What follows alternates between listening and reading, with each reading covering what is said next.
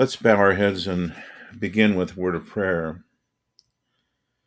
Dear Heavenly Father, we again pray your guidance and blessing upon us tonight as we read and study in the prophecies of Hosea. This is a difficult book for us to grasp, but we pray that you would, by your Holy Spirit, open up our hearts and minds to understand, that we might see our own sinfulness, our need to repent and look to you for mercy, and that also that we would see your great love and mercy in dealing with us as your people. We pray your blessing upon us in Jesus' name. We also pray tonight for Richard, who's in the ER, that you would be with him and bless the work of the doctors and medical staff. And we pray that it be your will, you grant him strength and recovery. We ask these things for Jesus' sake. Amen. Now, this might be a first to have someone join us from the emergency room of the hospital, but that's great. I'm glad you're with us tonight, and we pray that soon you'll feel better and be able to return home. I'm going to go ahead and put the text up there. Whoops, wrong one.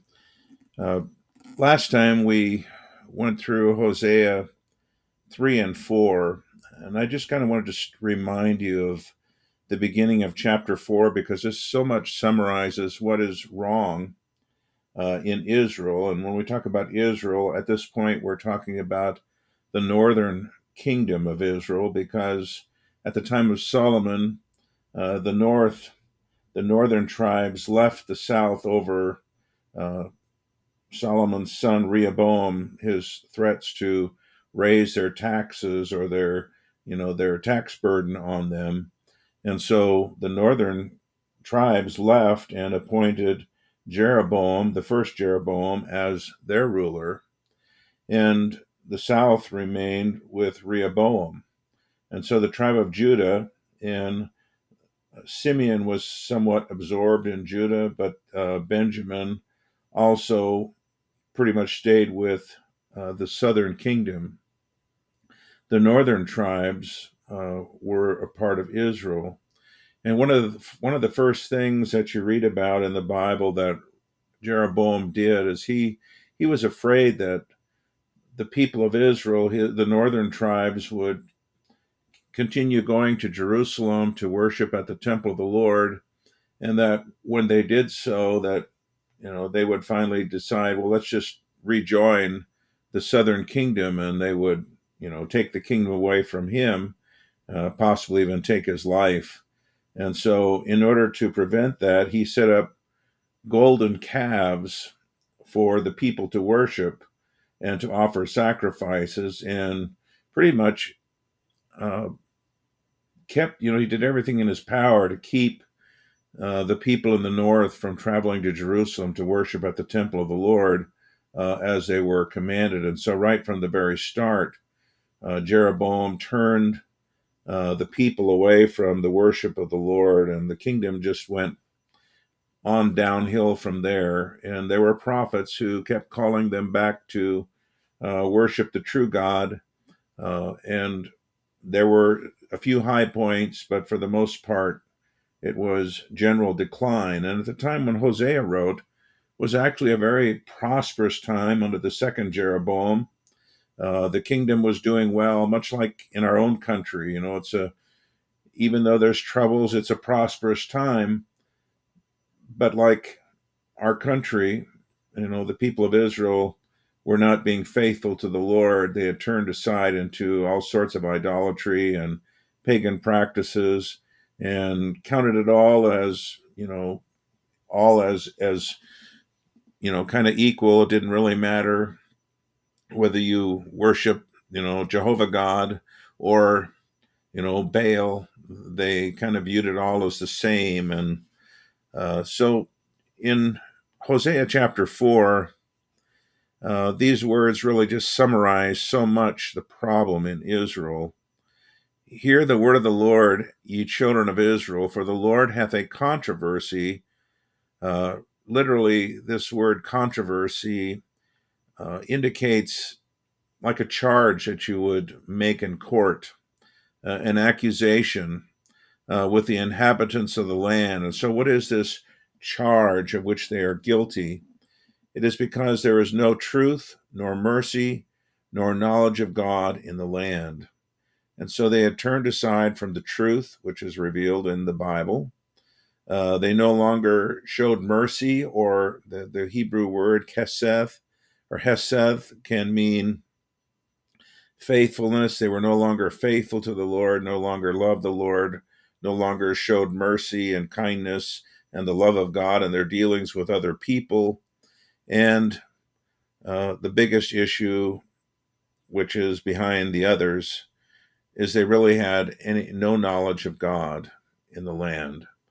Now, that doesn't mean they might not have known about God or known even some of the teachings of God's word, but they really did not know God. They did not know his justice or his love and his mercy for the sake of the promised Messiah and Savior. And so, again, much like today, people today, they don't know the truth. They don't believe the truth that God created all things, and that we're His people, and that we're responsible to Him, and that God's ways are good and right. They don't know and believe that Jesus Christ is God the Son, and that through faith in Him there's forgiveness and life. No mercy, no faithfulness toward God, no kindness and love toward God or fellow human beings. And of course, they don't know God. They don't have any relationship with God. They don't know Him as their God. Even though they may have heard things about God, they don't know Him as God. And of course, the result follows by swearing and lying and killing and stealing and committing adultery. They break out, and blood toucheth blood. In other words, murder and other evils continue to get worse and worse. And for that reason, the land's going to mourn, and everyone that dwells therein shall languish, along with the beasts of the field, the fowls of heaven, the fish of the sea, because we often don't think about, our sins and how they affect everything and everyone, but they do. We often think, well, if I can sin, if it doesn't hurt anybody else, then it's fine. But when people sin, it brings God's judgment not only on them, but it brings God's judgment on the land, upon the animals, upon even the fish in the sea suffer because of our sinfulness. And one example of sin and how it can affect everything is when we think of families that are broken up by divorce, and how it affects not just the couple that divorce, but it affects the children. It can affect grandchildren. It devastates much more than just one person. Or a person commits a crime and you think, well, maybe I just hurt one person, but it's not just one person. It affects others as well. And when God's judgment comes, it even affects the rest of creation. And he speaks here in chapter 4 of how their hearts are set on iniquity, and how God is warning them, but they don't listen. And I'm going to jump up here then to chapter 5, where this warning goes on. And I'm gonna read tonight. I'm not a very good Hebrew student, but I'm going to read tonight. I'm using interlinear Hebrew English, and so it's got the English words underneath, but I can compare the Hebrew as we go. I'm going to read because I think it will be helpful if we compare the translation with actually the Hebrew words and what the Hebrew words are saying. So in in chapter 5, it says, "Hear this, O priest, and listen, house of Israel, and give ear, house of the king, for judgment is toward you." Literally, it's the judgment toward you, indicating that God here is now addressing, and he uses three different words, hear, O priest, listen, O house of Israel, and then the third one, give ear. It's like, turning your ear to hear something, house of the king. And so he's addressing not just the people, but especially the rulers of God's people, the priest and the king. And he's saying the judgment is toward you. In other words, they are going to be judged for what's going on in Israel. And he says, so the reason why they're going to be judged, you have been a snare, which is a trap, to Mizpah. Mizpah, you may remember from the book of Genesis, there was when Jacob's father-in-law, Laban, caught up to him when Jacob fled with his wives and children, and Laban catches up to him. Laban says, the Lord judge between you and me. And they put up a pile of rocks. This is going to be a witness between you and me. If you harm any of my children, the Lord judge you, is basically what it was. We see, necklaces and other jewelry today with the word Mizpah divided up. It's broken up and it's used as kind of a symbol of love, two parts of the same thing. But really, what this Mizpah was it was kind of a threat. Laban is saying, I can't watch over you because I'm going back to Haran, but the Lord watch over you, and if you hurt my daughters or my grandchildren, God judge you. So it was kind of a threat and a warning. And they established that agreement or covenant there at Mizpah. But there are also numerous other towns and villages which took the name Mizpah as a part of it. So I don't know if we're exactly sure where this Mizpah is, but if it's the Mizpah that Jacob and Laban, where they had this agreement or covenant, it would be on the east side of the Jordan River as you are coming back to the land of Israel from up by the Euphrates or up by Haran.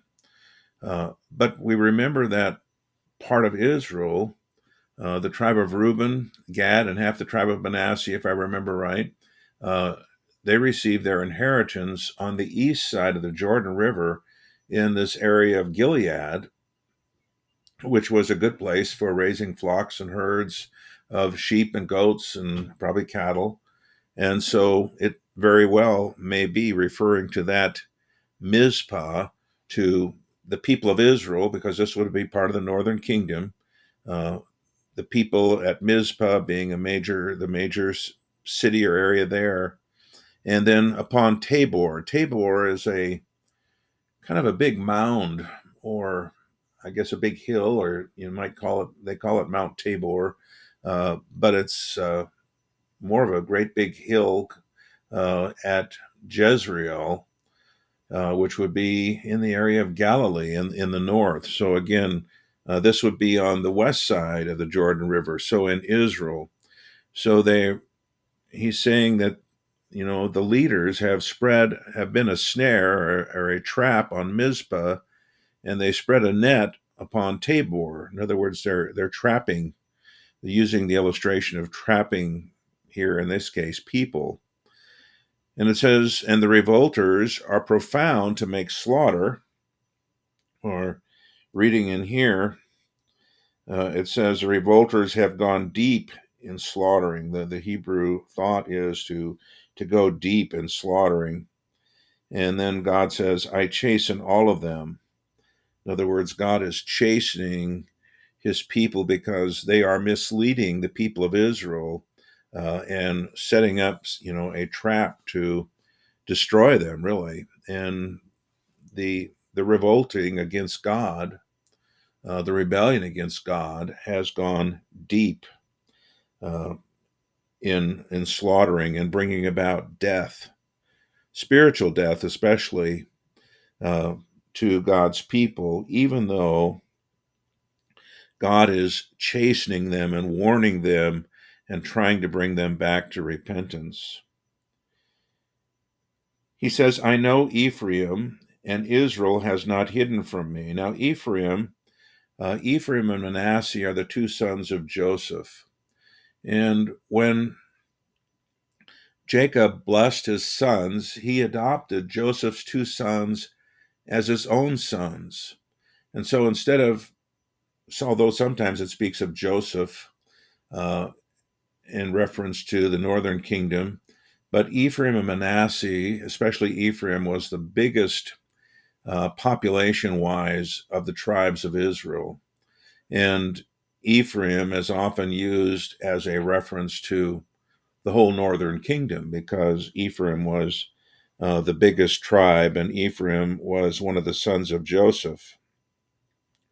So he's saying, I know Ephraim, and Israel has not hidden from me. And so Israel is not, what Israel is doing is not hidden from the Lord God. Uh, we remember that nothing that we do can be hidden from the Lord God. I think of Psalm 139 is such a beautiful psalm, but it reminds us of some truths that, if we are living in sin and disobedience, can be a little bit frightening. In Psalm 139, it says, Lord, you have searched me and known me. You know my sitting down and my rising up. You understand my thought afar off. You comprehend my path and my lying down and are acquainted with all my ways. There is not a word on my tongue, but behold, O Lord, you know it altogether. And so there is no hiding from the Lord God.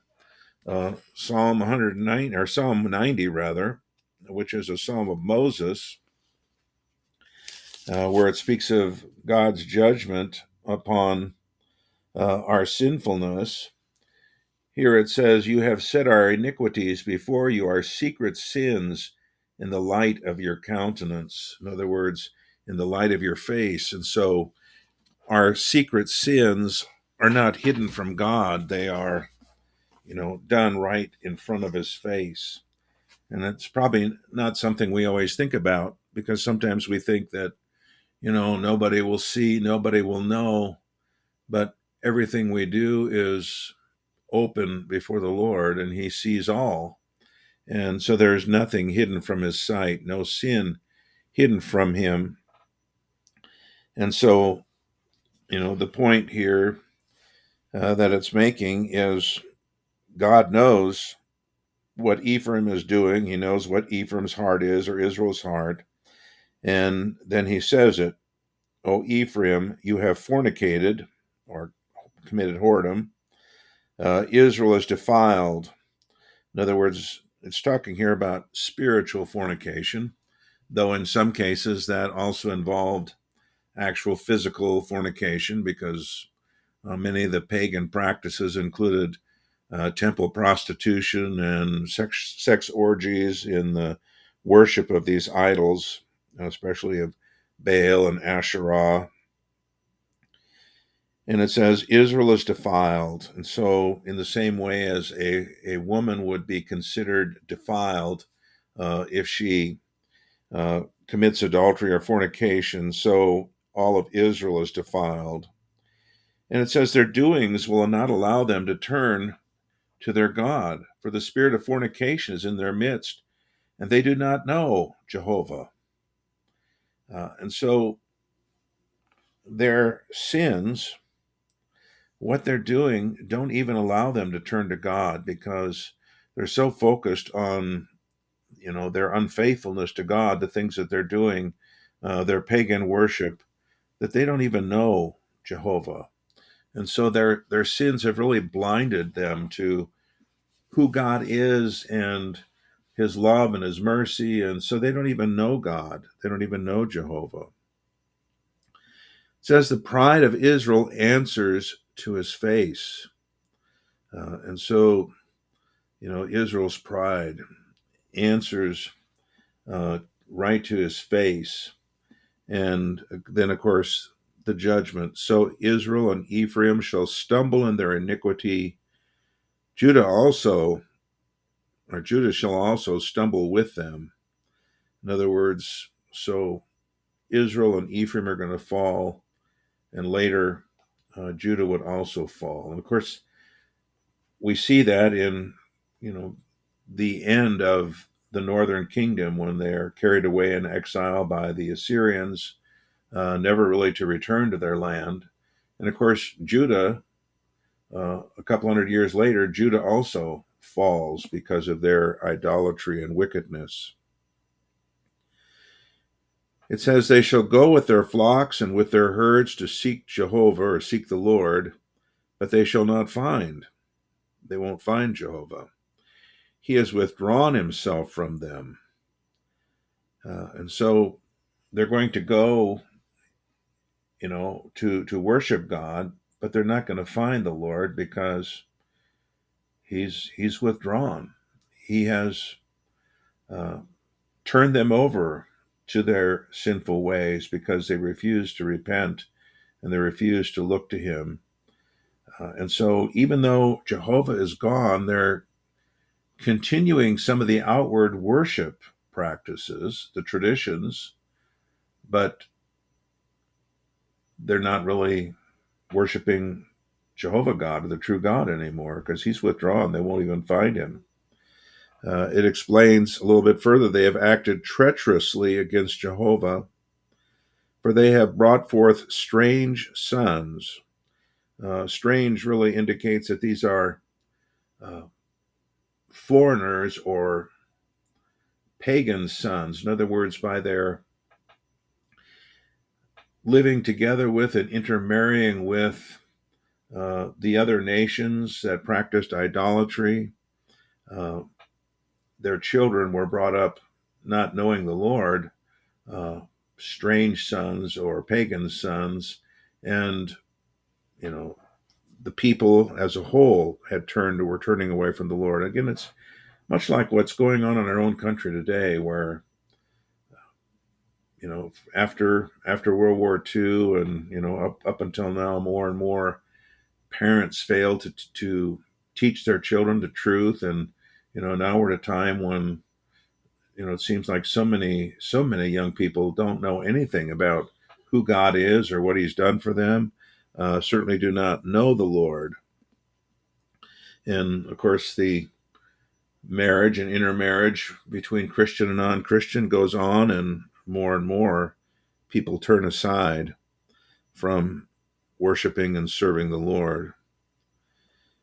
And it says, now a new moon shall devour them with their portions. And I believe, let me change the page here.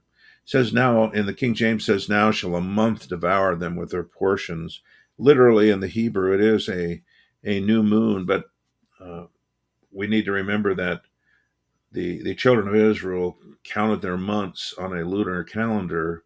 And so it speaks about, the monthly observances. There were special sacrifices offered each month. And so a new moon shall devour them with their portions. In other words, they're offering all these sacrifices, but it's really not doing any good. It says, blow a horn in Gibeah, a trumpet in Ramah. Cry aloud, Beth Aven, after you, O Benjamin. And so blowing a horn was, sounding the ram's horn was a call of the people together, often a call of the people to come together for battle. And if we remember, if I remember right, Saul, not the Apostle Paul, but Saul, the Old Testament king, was in Gibeah. If I remember right, Gibeah is in Galilee, south of the Sea of Galilee, and Ramah is another city there in what was then the Kingdom of Israel.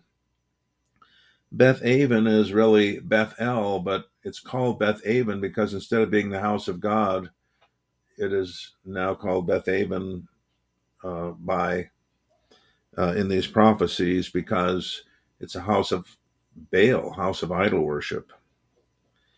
And when it says, after you, O Benjamin, here Benjamin is pictured as the tribe, leading them into battle, as it often did under King Saul, or in this case, it could be, leading them into idolatry. Ephraim shall be desolate in the day of correction. In other words, God is going to chasten and correct his people. And as a result, Ephraim, the land of Israel, is going to be desolate. The people are going to be carried away. Among the tribes of Israel, I have made known that which is confirmed. And so God has, through the prophets, made known what's going to happen. It says the rulers of Judah were as removers of a border, or you probably could speak of this as a, if I can find the passage here, remove the bound.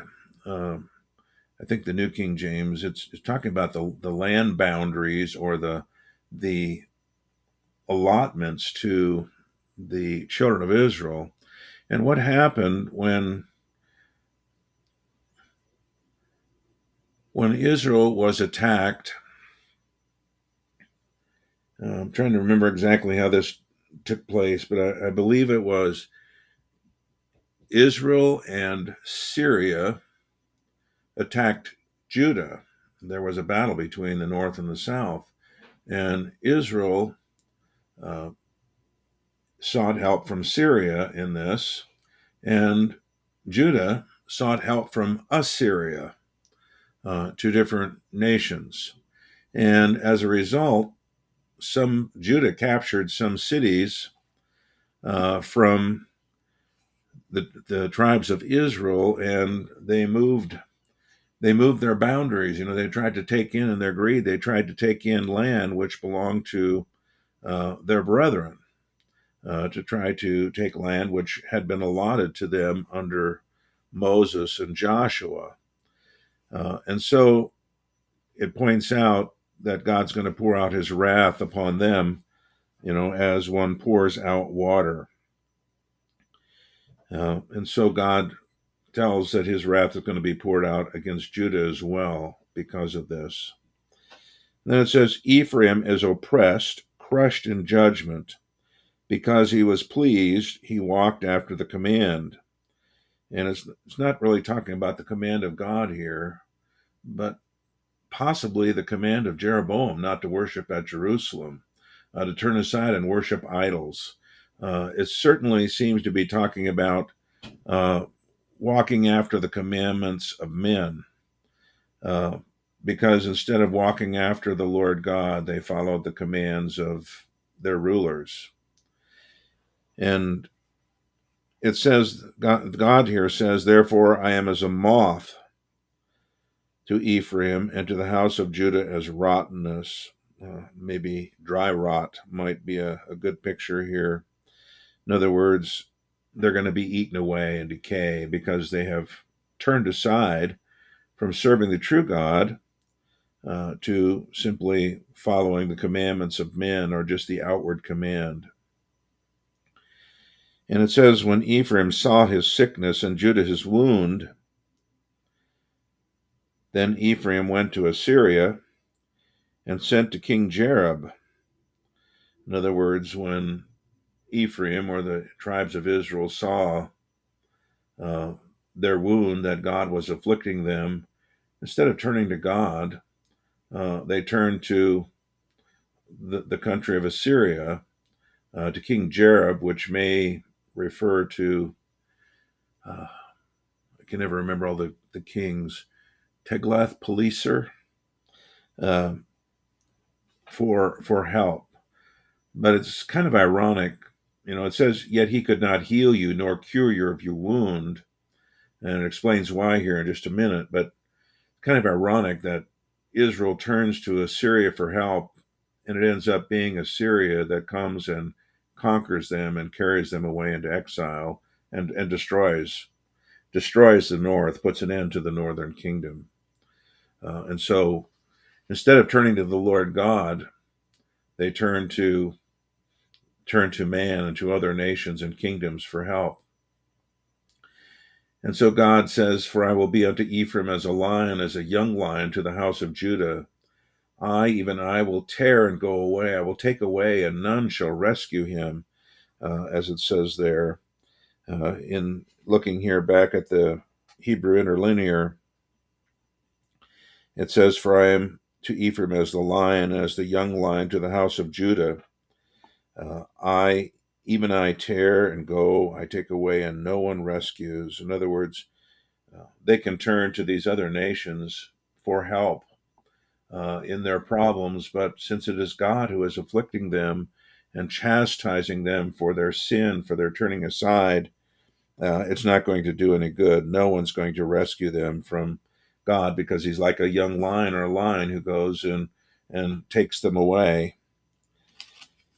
God says, I will go, I will return to my place until they confess their guilt and seek my face. And then in their affliction, they will seek me diligently. And so God says, I'm going to go and return to my place. I'm not going to, God's judging them, but he's not going to turn and help them until they acknowledge their sins and seek God's face. I always think of the passage in 1 John that I read so often. It's such a beautiful passage, which reminds us that if we say that we have no sin, we deceive ourselves, and the truth is not in us. In other words, if we're unwilling to acknowledge our own sinfulness, we're fooling ourselves. The truth is not in us. But if we confess our sins, he is faithful and just to forgive us our sins and to cleanse us from all unrighteousness. And so when we acknowledge our sins to the Lord, then he is faithful and just to forgive us our sins and to cleanse us from all unrighteousness. And of course, the reason why is given in the next chapter, that we have an advocate with the Father, Jesus Christ the righteous, and he himself is the propitiation for our sins, and not for ours only, but also for the sins of the whole world. And so God here says, I'm going to withdraw from them. I've judged them, I'm chastising them, and I'm going to pull away and go back and wait for them to acknowledge their sins. And it says, that they will, in their affliction, they will seek me earlier, seek me diligently. It often happens, when everything is going well, we don't see any need to repent and look to the Lord God. We just take everything for granted and go on our way. But when God's judgments, his chastisement comes upon us, and all these things are happening to us, we're afflicted, then we wake up and say, oh, this, I've turned away from God, and we seek after the Lord God, and we acknowledge our sins. And so one of the reasons, and I think this brings out the reason that God was dealing with the northern kingdom like this, was the ultimate goal was to bring them to see their sin, to bring them to repentance, that they might return unto the Lord. And, this meant them being carried away into captivity. This meant being away until they finally wake up and seek the Lord. And, this can happen to us too, that if we do not recognize the chastisement of the Lord and we continue on in our evil ways, finally God will step back and say, you know, I'll return to my place until they acknowledge their sins and seek my face. And he'll let trouble come until we wake up and look to him for mercy and forgiveness. God's goal is that we repent. Ultimately, if we don't repent, we're headed for eternal judgment.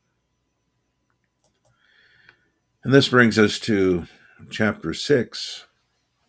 And chapter 6 begins with,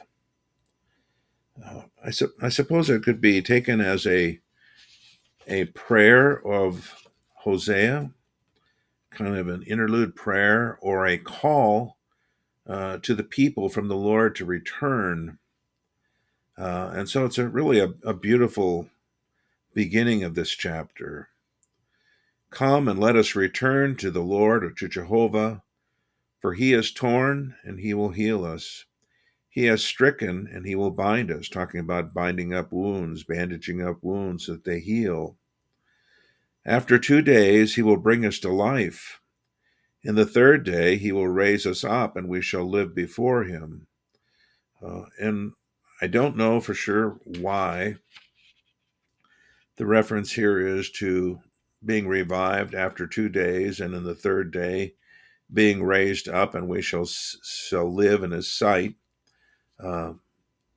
Sometimes it's connected to, people like to connect it to the fact that Jesus was in the tomb, and after 2 days were up, on the third day he was raised up to life, and now lives forever with the Lord. He's been raised up and ascended to the right hand of God the Father in heaven. But it's probably, since Christ had not yet come, it's probably referring simply to, how quickly God will give us life again if we turn back to him, and raise us up from spiritual death and darkness, and that we will live in his sight. And it says, then we shall know, we who follow on, to know Jehovah. In other words, if we follow on to know the Lord, then we'll know him. And it says that his going forth is established as the dawn, and he shall come to us as the rain, as the latter and former rain to the earth. And so it describes the coming of Jehovah as the dawn, as the sun rising, and coming to us like the rain, the early and the later rains on the earth, that when we repent and turn to the Lord, if we follow on to the Lord and know the Lord, he will come to us as the morning, and like the rain, the former and the latter rains upon the earth. However, as we go on, we see the sin of Ephraim and Judah still kept them from returning to the Lord. O Ephraim, what shall I do to you? O Judah, what shall I do to you? For your goodness is like a morning cloud, and it goes away like the early dew.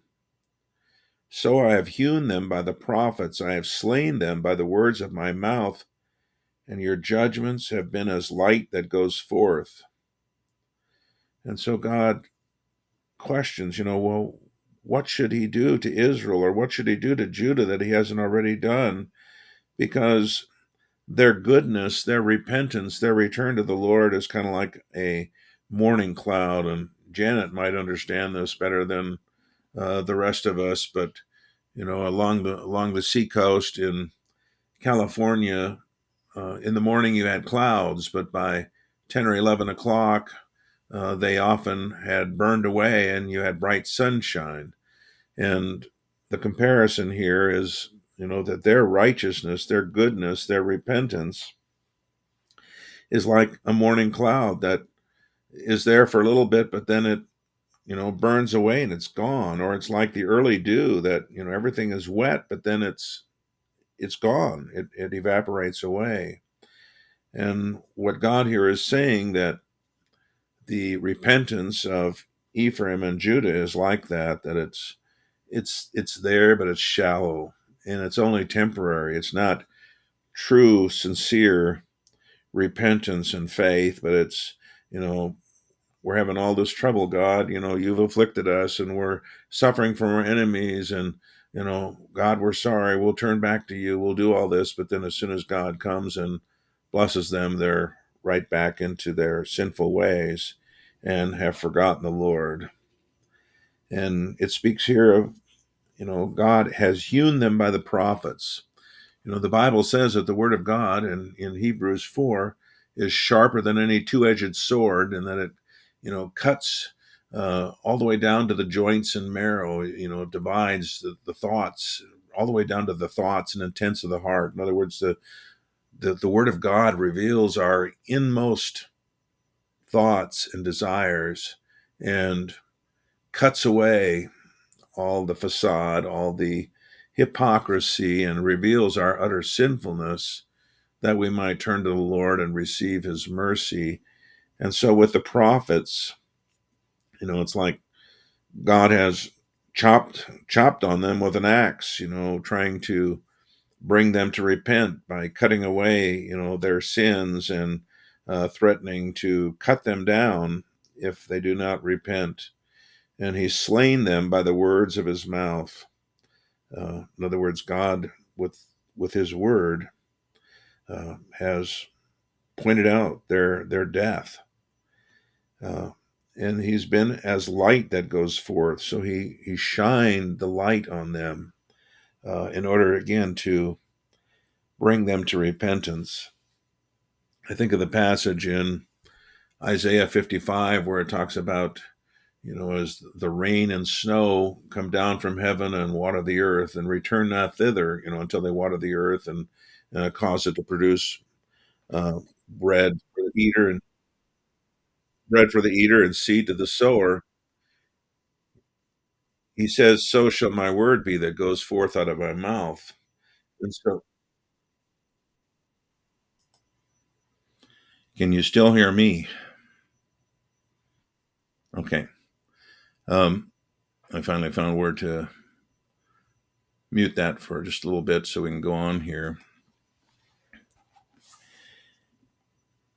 God says, "For I desired mercy and not sacrifice." And again, the word for mercy here is hesed in the Hebrew, which can mean faithfulness, but this is quoted in the New Testament, and Jesus himself used it. There, the Greek helios is the word for mercy. So I've desired mercy and not sacrifice, and the knowledge of God more than burnt offerings. And so Jesus quotes this passage in the New Testament to the scribes and the Pharisees, I believe it was, but let me see for sure. It would be in Matthew chapter 9, if I remember right. Maybe not.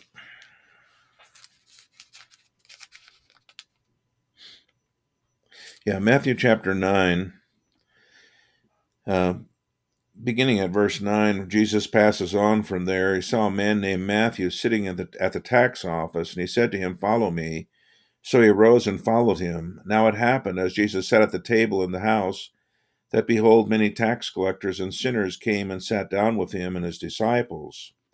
And when the Pharisees saw it, they said to his disciples, "Why does your teacher eat with tax collectors and sinners?" And so it was the Pharisees that he addressed. When Jesus heard that, he said to them, "Those who are well have no need of a physician, but those who are sick. Go and learn what this means. I desire mercy and not sacrifice. For I did not come to call the righteous, but sinners to repentance." And what Jesus here is explaining is that he desired,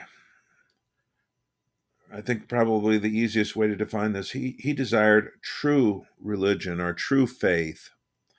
Uh, those who trust in the Lord God And as a fruit of their faith, they live for the Lord God. They show mercy to others, not just sacrifice, not just the outward appearance of righteousness. And of course, the Pharisees were known for their efforts to keep every last letter of the law perfectly and to do everything just right.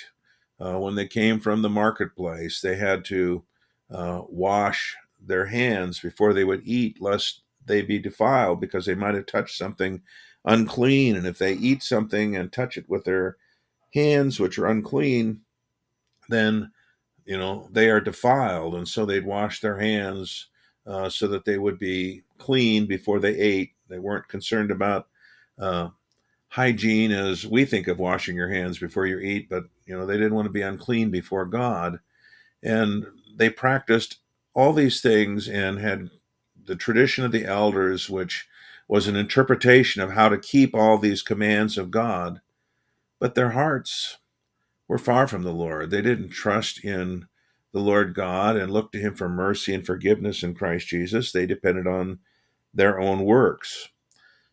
If we're going to compare this to today, it would be those who think that by simply going through the outward motions of being a Christian, going to church, maybe going to Sunday school or Bible class, uh, participating in the church service, singing the hymns, singing the liturgy, by doing this, that they were pleasing God, but their hearts were still far from the Lord Jesus. In fact, Jesus in chapter 15 addressed that issue as well. In chapter 15, Jesus here is speaking to the scribes and the Pharisees who are accusing his disciples of transgressing the traditions of the elders because they do not wash their hands when they eat bread, which is what I was talking about. And Jesus said, at verse 7 and following, "Hypocrites, well did Isaiah prophesy about you," and this is from Isaiah 29, "These people draw near to me with their mouth and honor me with their lips, but their heart is far from me, and in vain they worship me," or in their emptiness they worship me, teaching as doctrines the commandments of men. And so Jesus pointed out that their outward worship uh, was worthless because their hearts were far from the Lord. Now, this is echoed in many places in the Bible. I think of David when David sinned with Bathsheba and then killed Uriah, and then he is confronted by Nathan the prophet. And Psalm 51 is a psalm where he confesses his sin then to the Lord and seeks God's mercy and forgiveness. And in Psalm 51, find the right verse here. He says at verse 5, "Behold, I was brought forth in iniquity, and in sin my mother conceived me. Behold, you desire truth in the inward parts, and in the hidden part you will make me to know wisdom." And then a little bit later, he says, I can find it, verse 16, "For you do not desire sacrifice, or else I would give it. You do not delight in burnt offering. The sacrifices of God are a broken spirit, a broken and a contrite heart, O God, you will not despise," or these, O God, you will not despise. And so the point that is being made here is that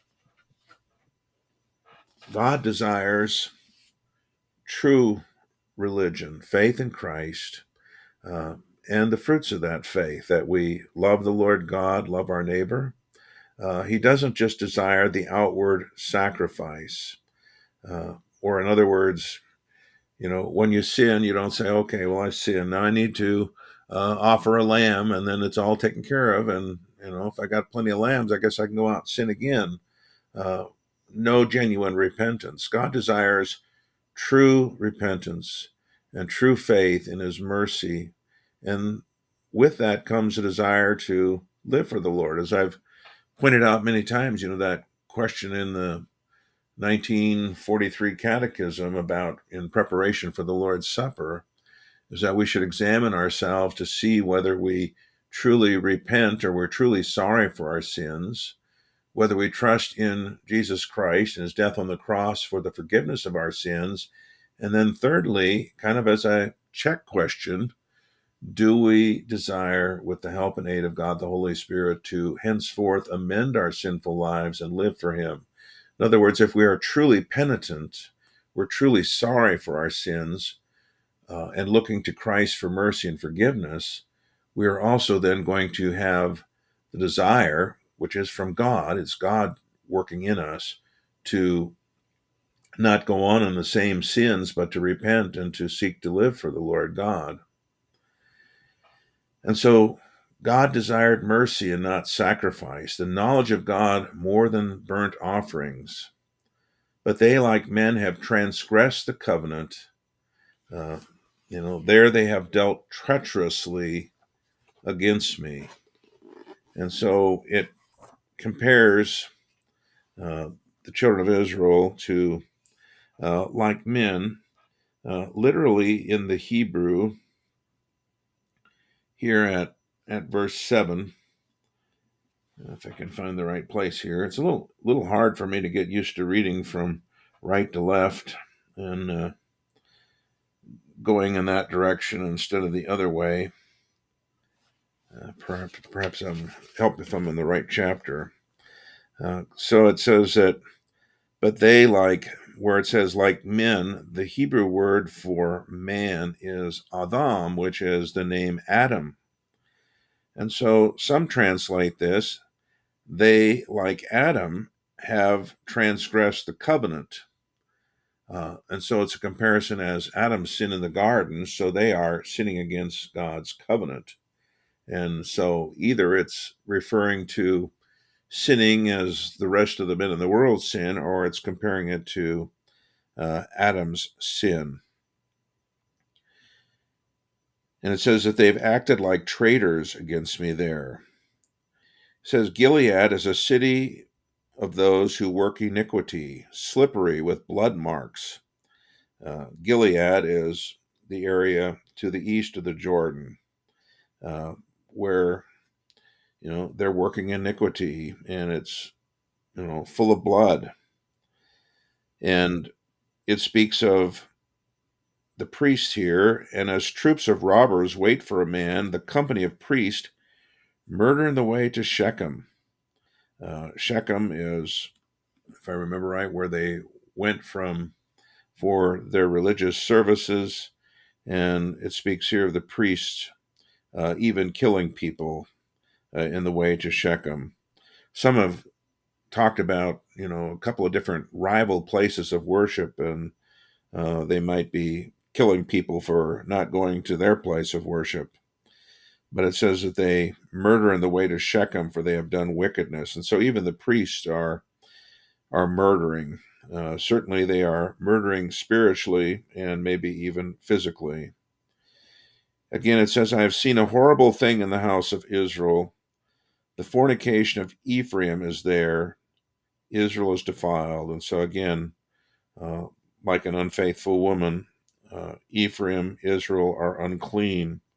They have committed adultery against the Lord because they were the Lord's bride, and they have turned aside into worshiping pagan idols of one kind or another.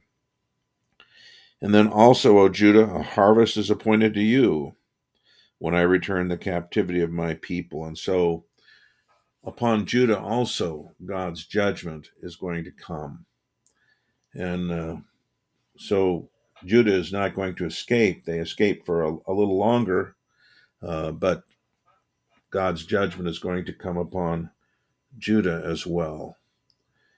And in my studying for tonight, I heard kind of an interesting question because a lot of tonight talked about, Ephraim and Israel, and in many cases we're going through the outward motions of religion and worshiping the Lord God.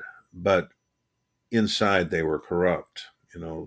It's like, well, they went to church, but on the way, the priests were committing murder, or they went to church, but they're doing all these other evil things. They not only do they go to church, but they also participate in idolatry. They welcome all kinds of other gods and ideas into their service. Or we might think of it today, all the ways in which we are guilty of idolatry. Whenever we let any person or anything become the focus of our attention, and we're trusting in that, or loving God, that, or serving that more than we're serving God, it's a form of idolatry. So it might be, it might be our jobs, it might be our house, it might be our family, it might be something, or some hobby or something we want to do becomes so important to us.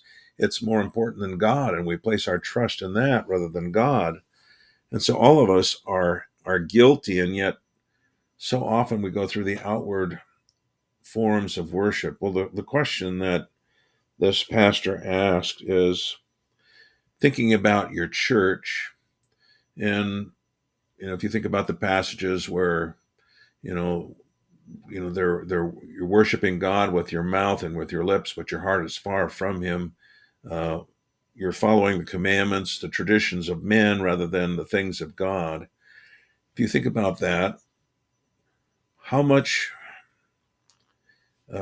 his question was, if the Holy Spirit left your church, what would change? And that's kind of something to think about. If, suddenly at Good Shepherd Lutheran Church at Rogers, the Holy Spirit quit working, was not doing anything,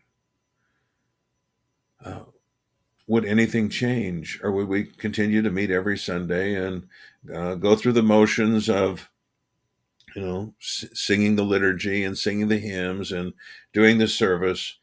Would people even notice if the Holy Spirit had left?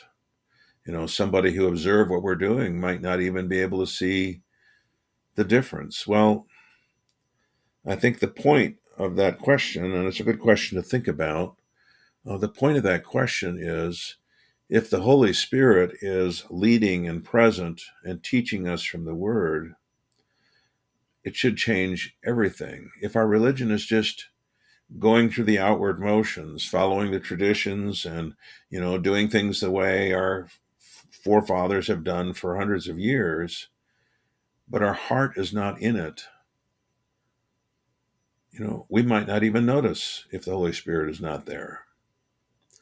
But if the Holy Spirit, if we are worshiping in spirit and truth, as Jesus said, when the woman at the well asked him, said, our fathers worshiped on this mountain, you Jews say we should worship at Jerusalem. Where is the right place to worship? And Jesus said, the hour is coming, and now is, when true worshipers will not worship at this mountain, Mount Gerizim in Samaria, or at Jerusalem, but true worshipers will worship in spirit and in truth. And so true worship is a worship from the heart. And it's from the heart that trusts in Jesus Christ for forgiveness and life. True worship flows from the heart that relies on Jesus and his death on the cross for forgiveness and for everlasting life. And the only way that our worship is acceptable to God is when we trust in Christ. And all the other stuff that we put into worship that we think, somehow makes it better, really doesn't make it better at all. Because, all the robes and the liturgical forms and all those things, while they may be good and beneficial in teaching, they don't make our worship acceptable to God. The only way God accepts us is when we repent of our sins and look in faith to Jesus Christ. And that's what God is calling his people of Israel to do. Repent of your sins and look to me, know me. They had no knowledge of God, and God wants us to know him. Of course, the way we get to know him is by reading and studying his word. And of course, where do we see God? Jesus is God the Son in human flesh. He has revealed God to us. So if we know Jesus, we know God. Well, the way to know Jesus is through the scriptures which testify of him. And so important for us to continue in the scriptures, to learn of our Lord Jesus, to know God, to know his justice, his wrath, but also to know his love and his mercy. That God is reaching out to us even when he sends trouble, even when there's affliction. God is reaching out to us to call us to repent and look to him for mercy and help and strength instead of looking to the world, instead of looking everywhere else. You know, the children of Israel, when the troubles start to come, instead of turning to God, they turn to other kings and other nations for help. It's like us when troubles come, you know, we try to find help from, you know, the government or from other organizations or from other means, you know, the ways of the world, instead of turning to the Lord God in prayer and seeking help from him. And so there's so much to learn in these passages, and uh, so much for each and every one of us to consider and to repent of our own idolatry and sin and look to the Lord for mercy and pray that he not only forgive us, but then also lead us and guide us in his word and grant that we really know him as a true God and trust in him. And, you know, not just know him by knowing facts about him, but know him by knowing him as our God and Savior and trusting in him. You know, the Hebrew understanding of to know is like a husband knowing his wife. It was, you know, when Adam knew his wife, it was through intimate sexual intercourse. And to know God, we're not talking about sexual intercourse, but to know God is to know him intimately, to know, you know, his great love and mercy toward us in Jesus Christ. And that's what Hosea is calling us to do, to repent of any idolatry in our life, any sin in our life, and look to the Lord God for mercy, and then know him and follow him and walk with him throughout our life. I'll stop talking. And anybody have questions or comments?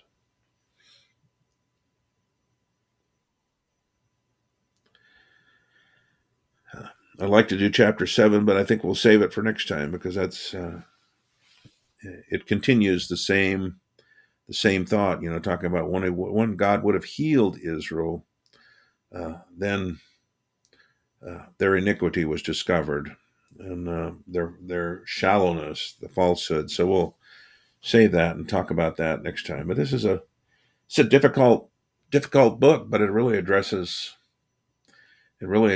things in the world today, in our own nation, in our own church, and even in our own lives. And so it's certainly a book that God has given us so that we consider and study and learn and turn to him for mercy. Let's bow our heads in prayer. Dear Heavenly Father, again, we know that we too are guilty of idolatry. We may not have made images of wood and stone, but so often we serve other things instead of you. We love other things instead of and more than you. We devote ourselves to other things or other people rather than following after you. We pray that you would lead us to repent of our sins and receive your grace and mercy and forgiveness. We ask that we not only turn to you when you afflict us, when you chastise us, but to turn to you continually each and every day and receive your grace and mercy in Christ Jesus. Again, we pray for Richard that you would be with him, and again, if it be your will, grant him health and healing and answers to whatever the medical problem is. We pray your blessing upon our church, that all of us would really practice true faith, true religion, and not just go through the motions, but truly love you and serve you because of your great love and mercy to us in our Lord Jesus Christ.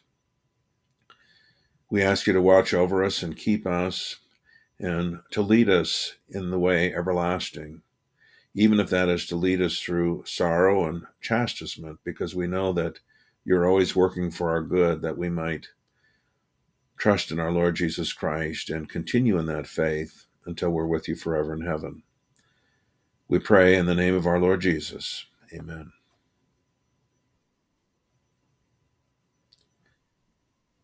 You're very welcome. You all have a good night. Bye.